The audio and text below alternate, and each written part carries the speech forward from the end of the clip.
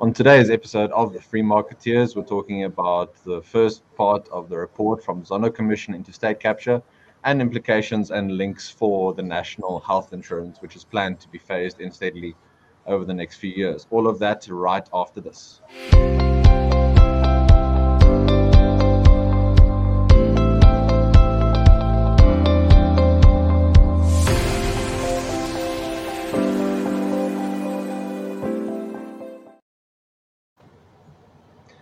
Good afternoon, everyone. My name is Chris Hudson. I'm a research associate at the Free Market Foundation, and I'm joined for today's episode by Mike Setas. Mike is the managing director at Sanagi and the chairman of the FMF's Health Policy Unit. Mike, how are you doing?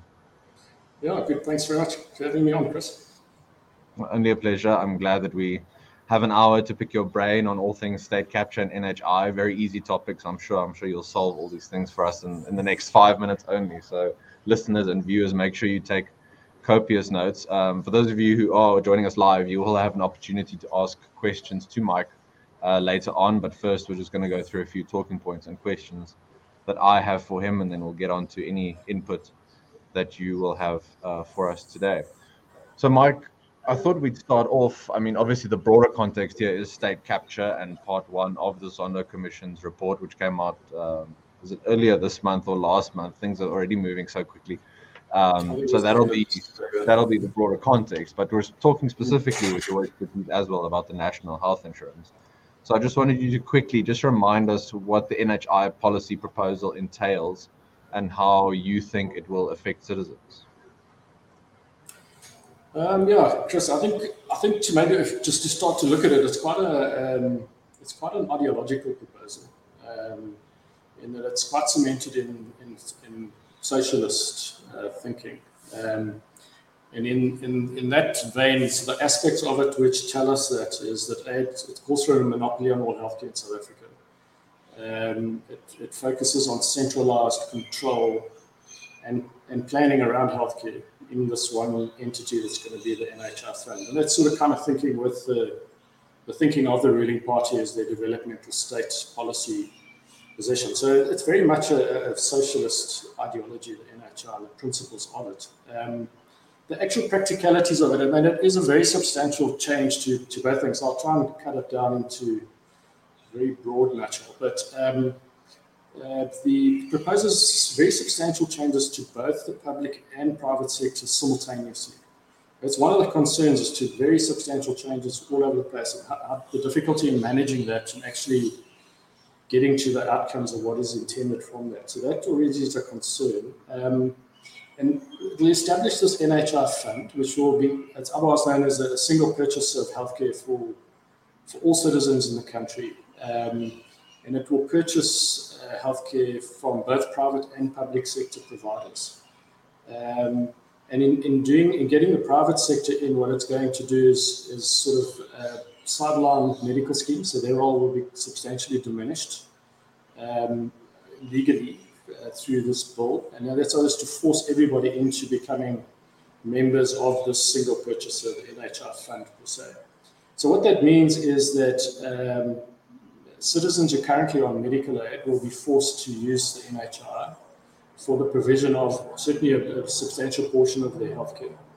And I think even equally so for private sector providers who would ordinarily rely on revenue from medical schemes for providing healthcare services to their members.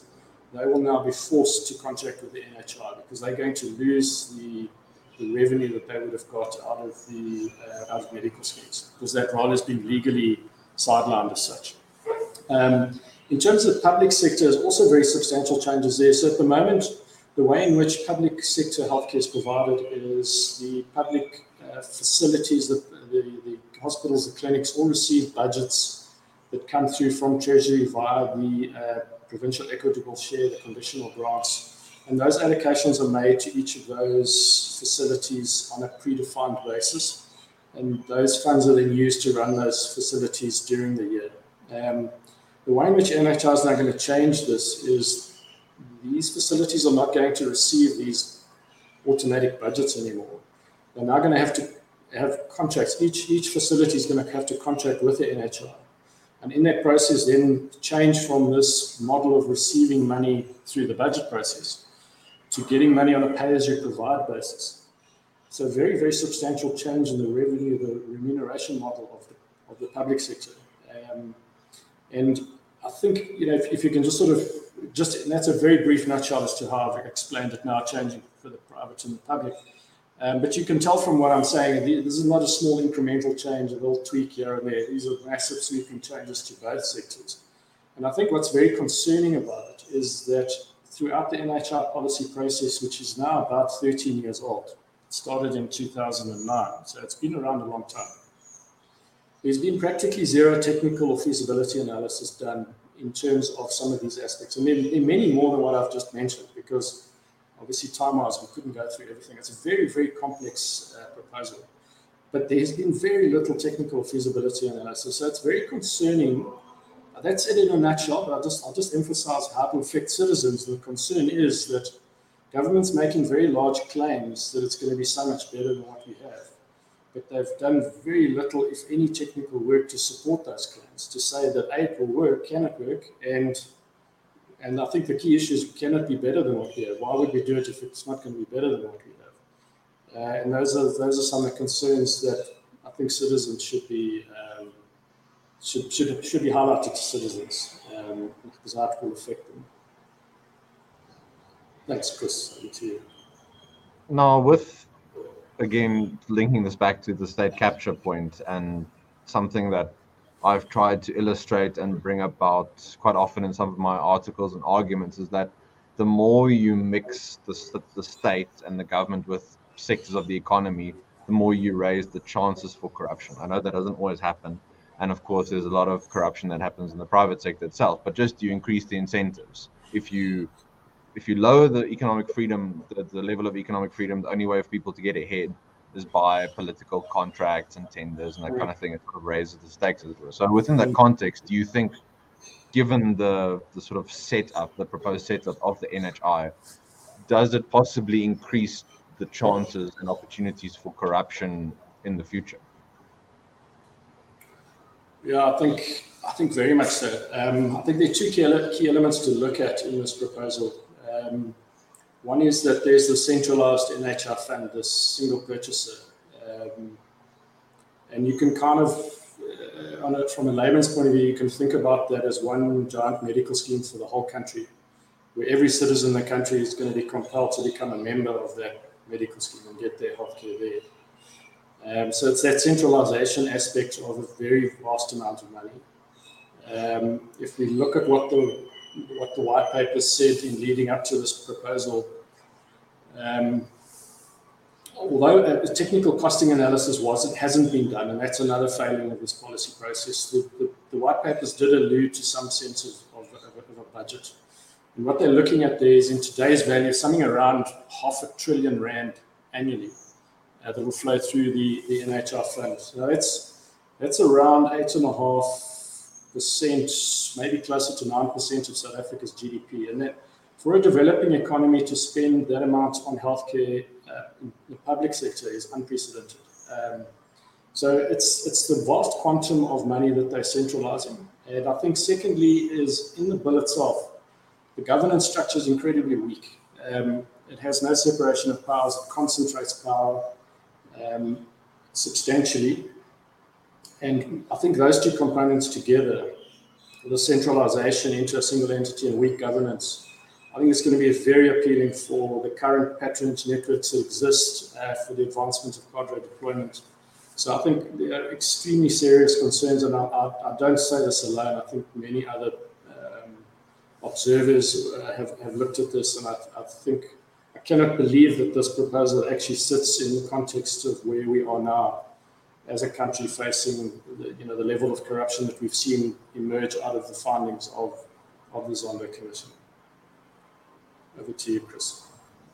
I think we all know that you'll decrease bureaucracy and corruption by adding more bureaucracy and corruption. I mean, it follows, of course, that sort of thing will work. But are there any recommendations or sort of not advice? Not that the Deputy Chief Justice Zondo, he can't sort of make regulations and laws, but anything that came out from part one of the Zondo Commission report, specifically regarding state-owned enterprises and state departments, he obviously made a bunch of recommendations and sort of revamping and processes, especially of SOE boards. I mean, how do you think this could affect the NHI bill? It's one I think he is very highly respected. His insights carry a lot of weight. That doesn't mean that government officials are going to implement them, but theoretically, is anything that he pointed out that you think could affect the bill? Yeah, I certainly think that his recommendations around how the boards of SOEs are appointed. I mean, I can't remember. I know it was right towards the end of the first report, which a lengthy 800-page read, but it was towards the end of that in which he said that it was absolutely imperative. I mean, he used I can't remember the exact words, but he used very, very strong words, to the extent that it absolutely cannot be left to the way it is. And so I think in a nutshell, the NHI bill would have to change that component. I mean, I'd like to see the whole thing scrapped, but, that's certainly that aspect to it. That is a very damaging aspect. And, if we look at what President Ramaphosa said when he gave testimony at the Zondo Commission, I can't remember if it was first or second time, but he described the manner in which the SOE boards were appointed as a massive system failure. Now, and then Zondo's obviously, come to the same conclusion, and with recommendations of a complete revamp of how SOEs are appointed. Now, if we look at this NHI bill, which admittedly was passed 2.5 years ago in 2019, it actually implements this massive system failure that President Ramaphosa referred to. I like the terminology, massive system failure. I think it was a good way of describing it. But if we look at the NHI bill, it absolutely entrenches this massive system failure. In the bill itself, it provides absolute authority and control of the entire NHI to the Minister of Health, virtually everything. The Minister can appoint the entire board, the CEO, the chair, the vice chair. I think there are 9 subcommittees in the NHI which control everything from what benefits are provided to the provider remuneration to provider accreditation, etc. And the Minister controls and appoints all the people in those committees as well. So it's an incredibly weak governance framework, and it flies completely in the face of what Zondo has put forward as a recommendation to avert the results of those weak governance frameworks, and that is rampant corruption, cadre deployment, etc., etc. Thanks, Chris.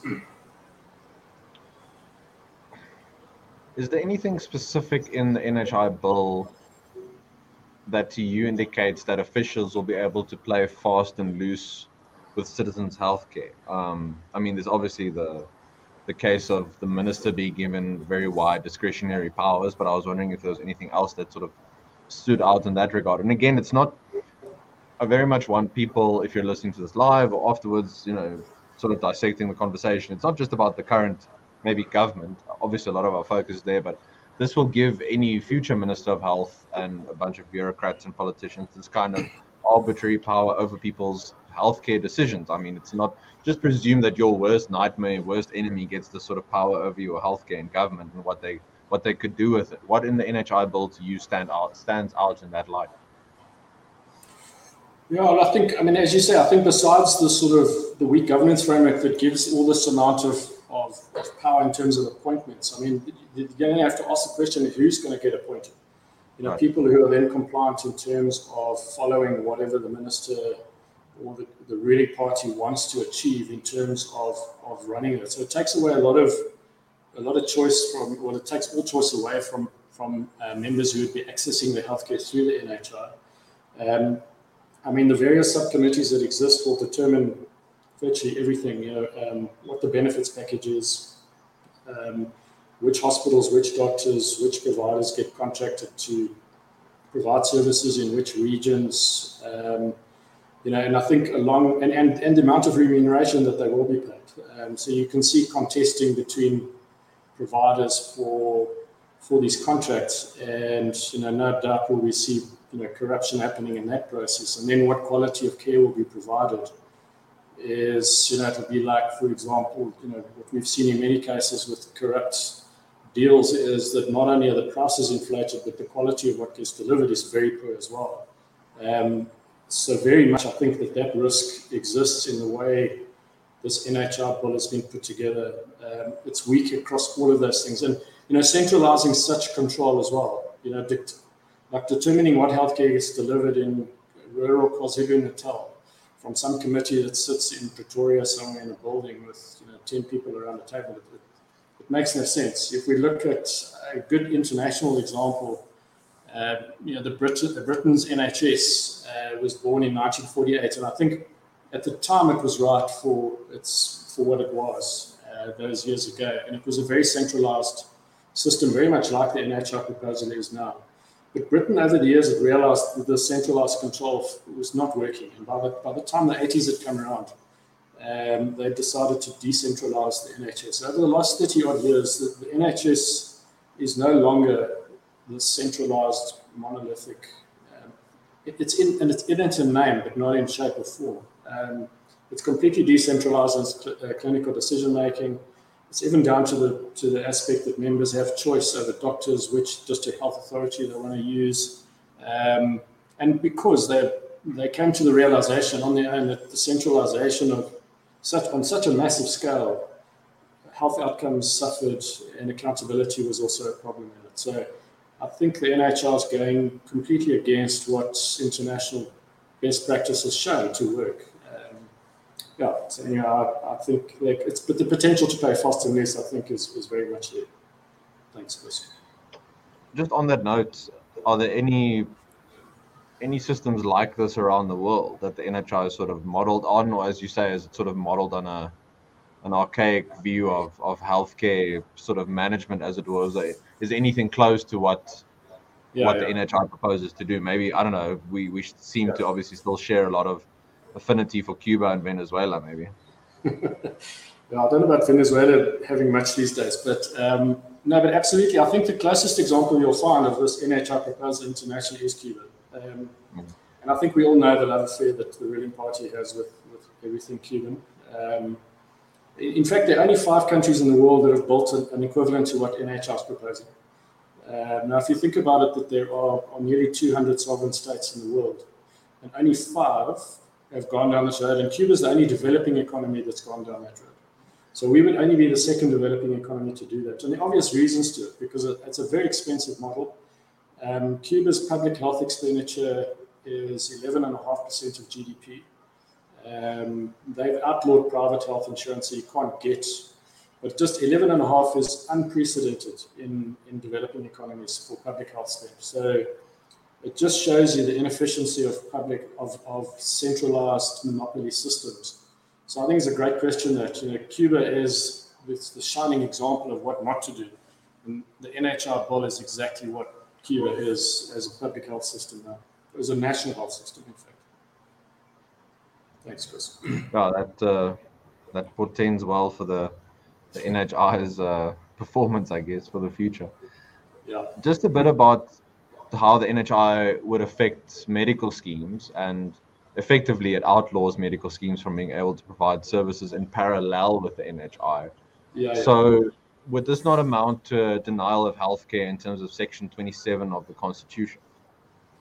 Yeah, look, actually, I think that question's been posed quite a bit, and actually, the more I think about it, I think it contravenes Section 27, but not just for members of medical schemes. I think for members who are reliant on the public service as well. And I'll give you the reasoning. Sorry, things like GEMS, and are you talking about that sort of thing?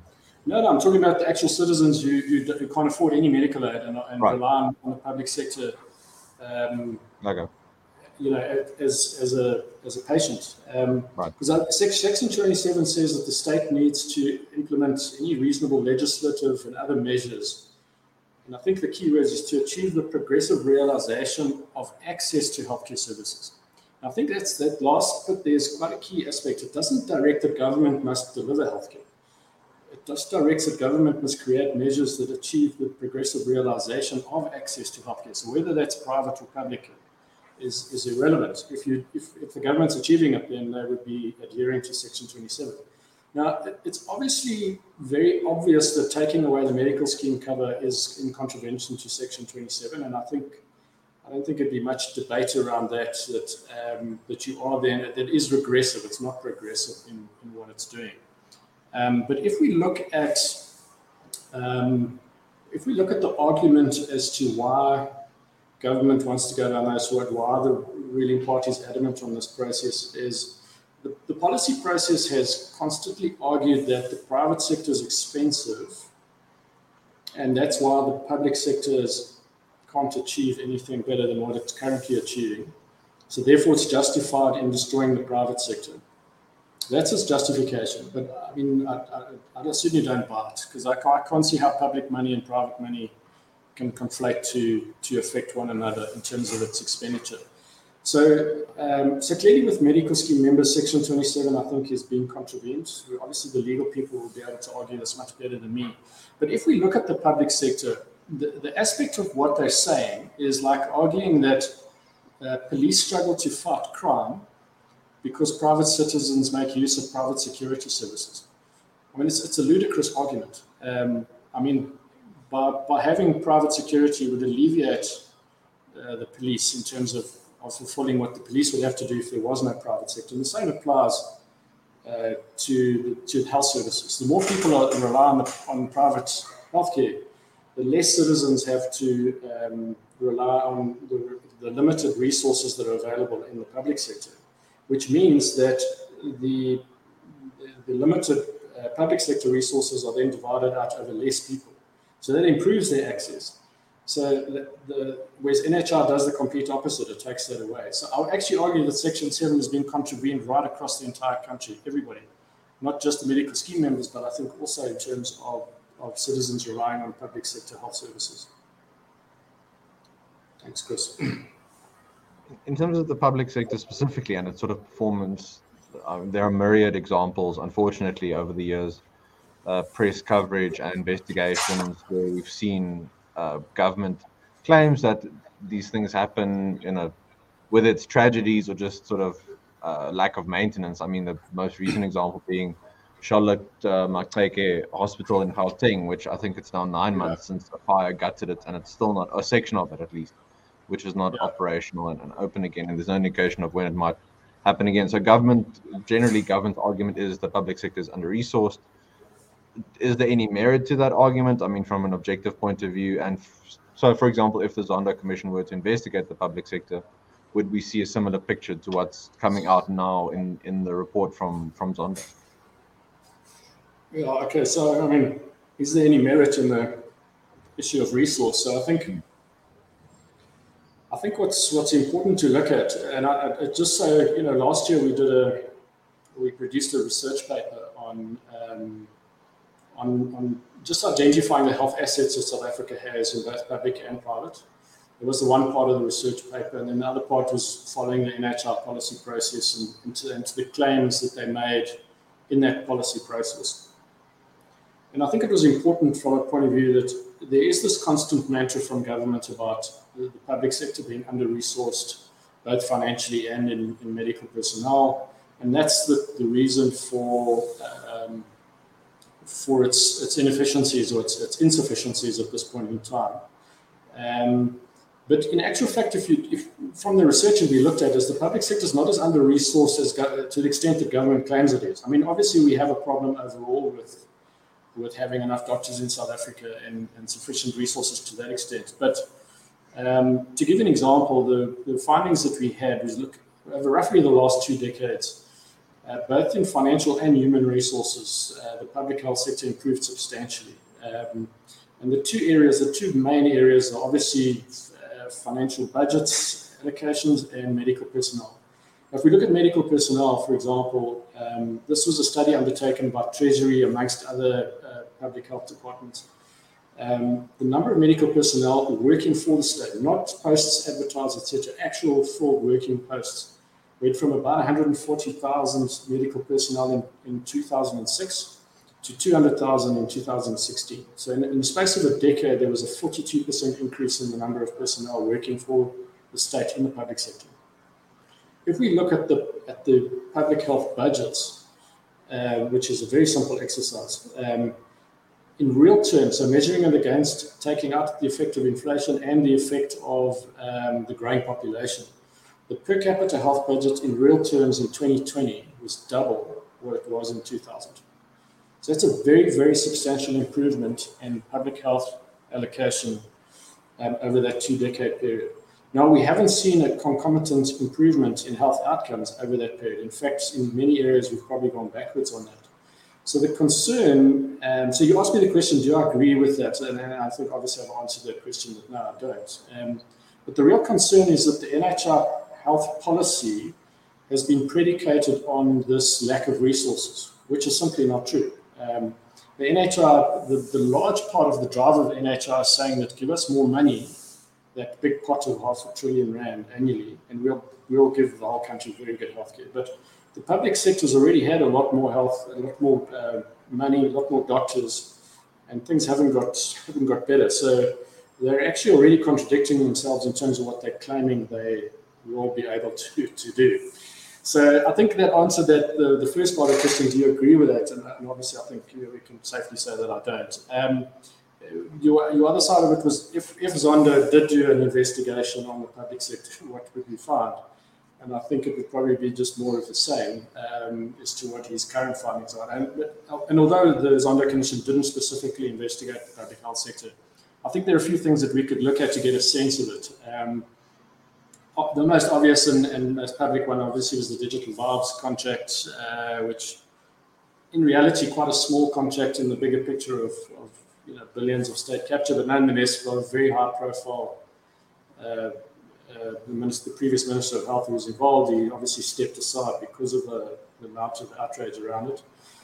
We can look at things like the PPE procurement scandals from almost 2 years ago, where the SAU is investigating thousands of contracts, which they've already concluded, I think 2 days ago, that all sorts of adverse findings in those amounting to billions and billions of rands.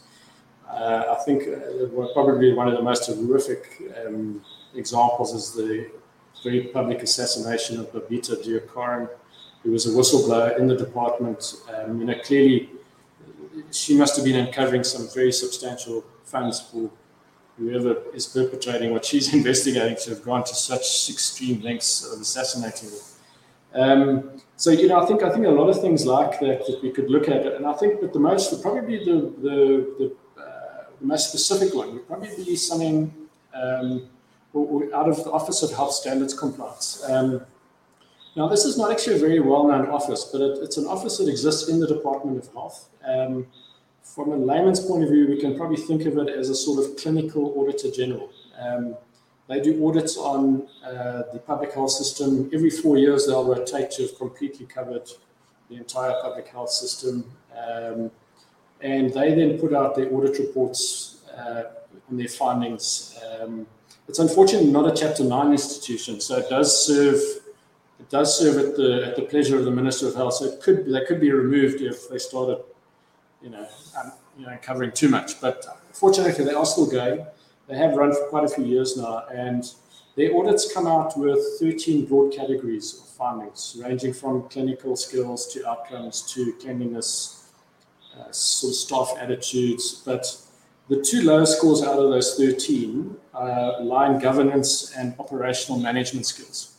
Now, the office requires a score of 80% or more in order to meet their minimum health standards, the compliance aspect, if you like. Now, in governance, they scored 22% on average across the entire public health system, and in operational management skills, they scored 35%. Those are the two lowest scores across their 13 categories. Now, if we go to look at Zondo and we say, what were the Commission's findings?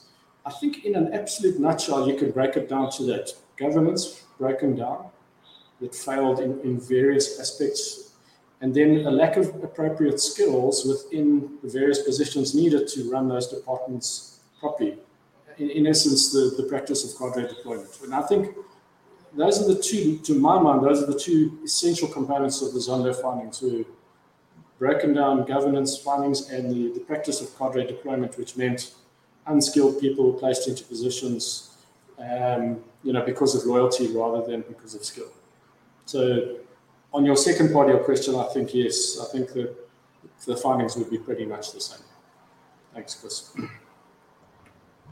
Oh, maybe if he sticks around for another 200 years, he'll have time to investigate healthcare as well. But and along with everything else, there's so much in this country. Unfortunately, I believe the cover story of this week's Financial Mail asks the question, why isn't President Ramaphosa really winning, the fight against corruption, which is the war against corruption, which is interesting. And a few more cynical commentators have said, well, to win a war on anything, you actually need to have a problem with that something and have an issue with it. And I wonder whether there's some truth to that, and how embedded, unfortunately, many in the ruling part of the ANC are just, they can't sort of move out of these habits, which have been established now for years and months. Unfortunately, yes. There was a fantastic article on Politics Web, I think 3 days ago, by R.W. Johnson, on the history of the ANC and how the cohesion and the requirement of a very disciplined, cohesive being. It's just such a long history of the ANC that it's not going to be able to break itself up to fix itself now, to put the country first, if you like. But anyway, I digress. No. Moving back to the NHI, I just wanted to give you a chance to highlight how we compare to other countries. So again, that argument by government of, we compare so poorly against, we spend so little on public health, and that's why it performs so poorly. Just wanted to ask you how we compare to sort of other, I guess we'd call them middle income countries. I don't think we are part of the OECD, but we're not sort of the top echelons, obviously. But just how you think we compare to sort of peer countries in terms of healthcare spend. This can be overall, or you can do the sort of public-private breakdown, I guess. Yeah. No, well, I think quite easily the research paper that we did last year actually touched on this aspect. So we are still a middle-income country. We are sort of starting to head down and may well fall out of it at some stage. But we certainly have been there for a long time. I mean, when we look at how we compare in terms of two aspects with peer countries, public health expenditure and clinical outcomes, we don't compare well, unfortunately. Certainly in terms of the findings that we came to. What we did we did quite a specific exercise in. We took South Africa's per capita GDP, and then we took 24 countries that were immediately higher than South Africa's per capita GDP. So all countries we compared to all had per capita GDPs higher than South Africa. So we were comparing against richer peer countries. And the very top country out of the 25 countries was the per capita GDP was roughly double what South Africa's was. So we had that sort of spread of GDPs.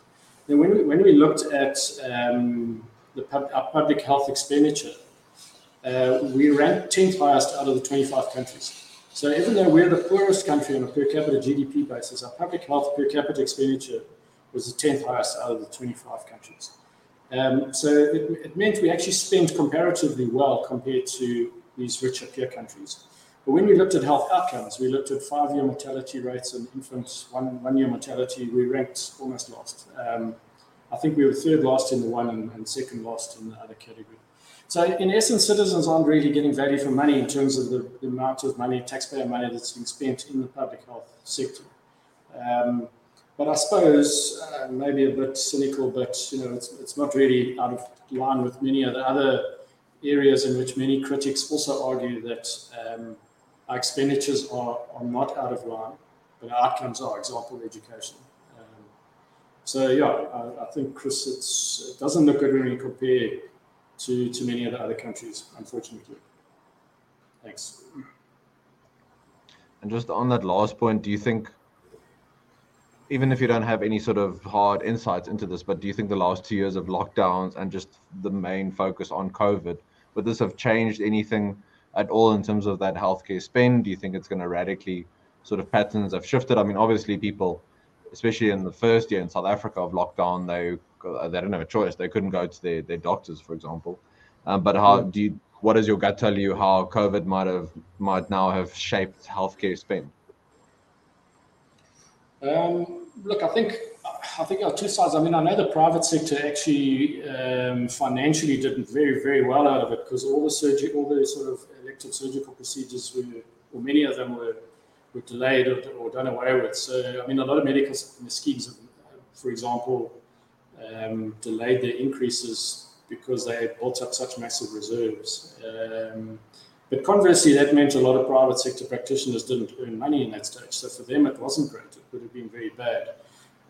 For the public sector, I think in principle, like everything should have stayed the same. But I think the economic damage that COVID's done means that the future budget allocations to health specifically, I think, are going to come under pressure.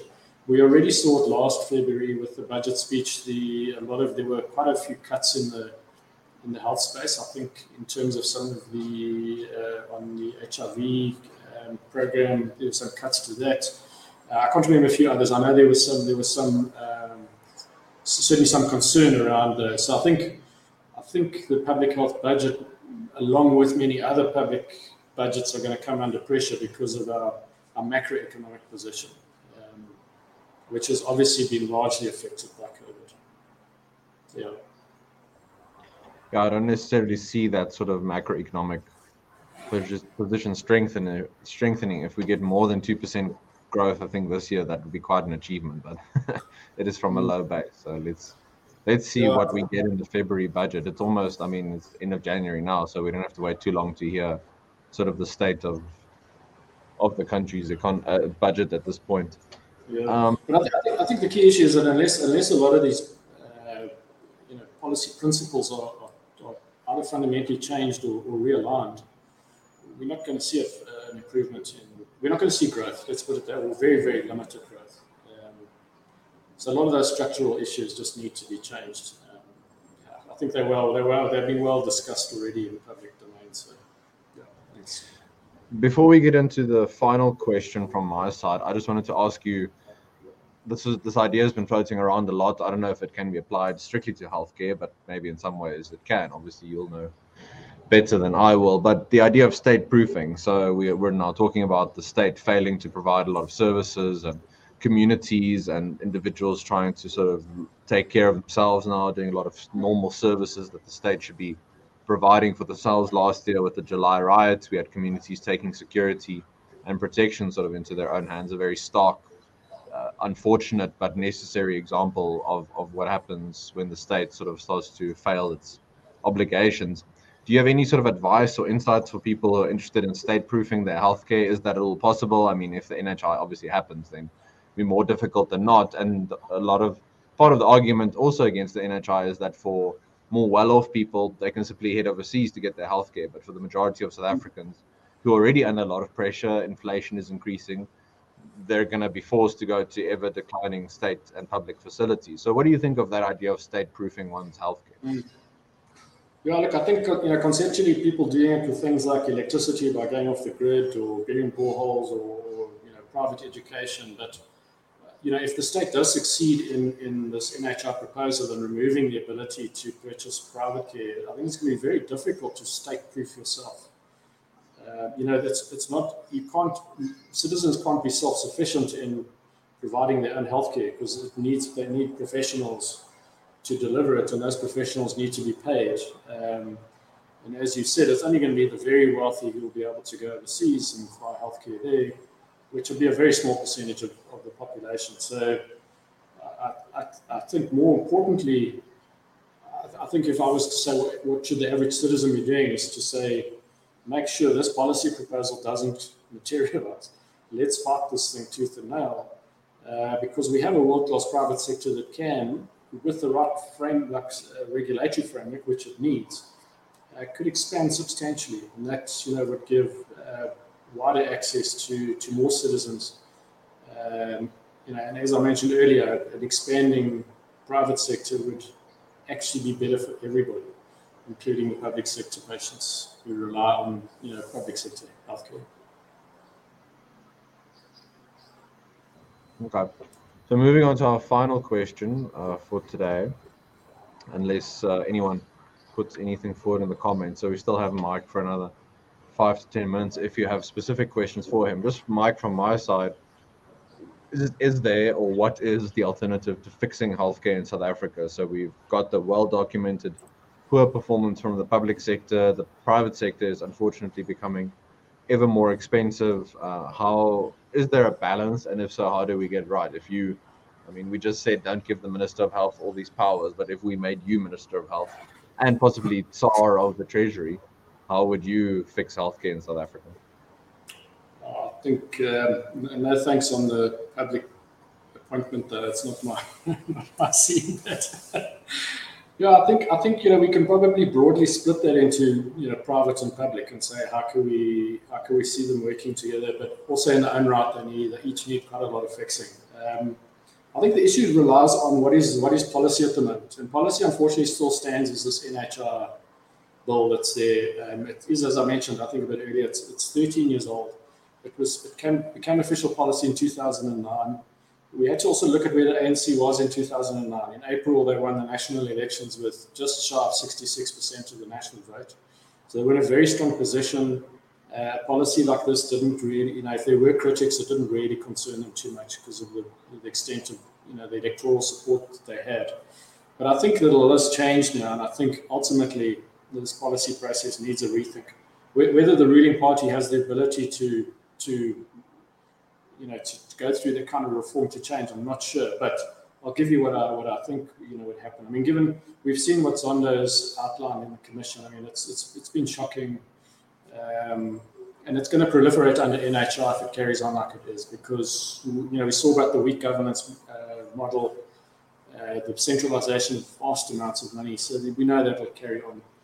I think COVID demonstrated how the public and private sector can work together well in terms of meeting a very specific healthcare need. And I think if we look at NHI's massive tax bill, the tax tag, the price tag on it that requires substantially increased taxes, I think to the extent of something like an additional 3% of GDP from what we currently have, and the fragile economy we have, it's just not going to happen. So I think carrying on with NHI is a waste of time and money, because it can't actually come about, because it simply doesn't have the money that government is requiring for this policy process to be passed through. So I think to go back to each sector and look at how we can do that, I think it's about improving efficiencies to get more out of the same level of resources that we have. In the public sector, the obvious thing, and I think this applies to many departments, is the mismanagement, the fraud, the poor governance that is the Achilles heel of the public health department, which we can witness in the medical malpractice liability, which is now sitting at 120 billion rand, a number, which is an astronomical figure, given that that's half the total annual public health budget for this last financial year. But it's a reflection of the inefficiencies of the health system, and it's costing a lot of money, which is drawing away resources that could otherwise expense. Unless we fix this problem, the public health sector is just going to decline continually. So that it needs to be reversed. We need to get the right people into those posts. We need to get the fraud. Obviously, I mean, I speak ideologically here, but we need to get all that stuff out. Otherwise, the public health sector is just going to decline to where it is. On the private sector, though, and I think a positive is that we've got the health market inquiry, which was a very intensive, in-depth, evidence-based 6-year study by the Competition Commission on what the problems are in the private sector. So actually, we don't even need to do any planning there. We could literally just take that, uplift it, and say, let's do it. But it requires the political will to get that done, and I'm not sure that's there. But that is a blueprint that I think could work. And if that does work, we expand the private sector. And as I've said now, probably more than once, that an expanding private sector is good for everybody. We see it in countries like Brazil, who, I think if I remember, Brazil's per capita GDP is something like 3 times South Africa's. Although it's still a developing economy, but they're much wealthier than we are. And they have more money to spend on healthcare than we do. Their health spend is per capita much higher than us. But they still provide tax incentives for private sector players to come in, whether it's providers or insurers, to actually expand the private sector, because they have a good understanding of what an expanding private sector does for absolutely everybody, not only the people in it, but the people who then rely on the public sector the limited resources in the public sector. So I think it would be nice to see our government switch to this more progressive policy thinking rather than these very grandiose and ideologically driven NHR type systems, which have massive potential for failure because they're such broad, wide, sweeping changes to everything. So yeah, I think a change in thinking would really bring about necessary reforms. Whether that'll happen or not, I don't know. But anyway, thanks, Chris. I have time, so if there are questions, I'm not restrained. So. Yeah, that's part of the sort of advocacy work that we try to do is change the. We obviously suggest policy proposals and ideas, but also just changing the sort of thinking around the role of the state and people's participation in society and how we can try and sort of push things in a more free and, we argue, prosperous direction. We do have a question about the Zondo report specifically. So you now have to don your sort of predicting cap, as it were, and tell us whether you think any real prosecutions will come out of the Zondo report. Yeah. I'm a contradiction of a cynical optimist. So my cynicism tells me that I don't think so, but I'm optimistic that, let's put it this way, I don't think it will come from the current government. Well, as long as they remain in power, I don't think it will happen. I think the ANC is too, it's too interwoven into its current structure. It's tied together with the patronage networks that it's built over years. And to disassemble it, it'll be in the same position that F.W. Clark was in the early 90s. He knew that to make the changes, he knew it would be the destruction of the National Party. And he went ahead and did it, and rightly so. But I don't think the ANC's got that. I don't think it has enough of its moral compass left anymore to say to itself, okay, we need to reform, we need to change. So to answer your question, in the current form, I don't think so. Maybe if by some miracle we have a coalition government after 2024, maybe, I don't know. Let's see. Yeah, I think we should look at the next sort of 2 to 3 years. We've got the upcoming ANC conference at the end of this year that can tell us a bit about where the party is going internally. At least we've already got movements now with people vying for power positions, with putting out op-eds in the media and that kind of thing. So it's going to be a circus this year. That's all we can be certain of. Well, may you live in interesting times. We can't complain about that at all. There we go. But Mike, yeah, I think we will wrap up there. Thanks for your time today. It's been really good getting your analysis of the NHI and Zondo. So thanks for joining us. No, thanks very much for having me on. Thanks to the guests and listeners, etc. And yeah, much appreciated. Take care. Thanks very much. To those of you who joined us live today, thank you very much. As always, we greatly appreciate your support. Before you leave, if you haven't yet, please like the video, comment afterwards, make some suggestions and leave your ideas. And also, if you haven't yet subscribed to our channel, we greatly appreciate your support. Please look forward to more episodes in coming weeks and months. Until next time, take care out there and we'll chat soon. Bye-bye.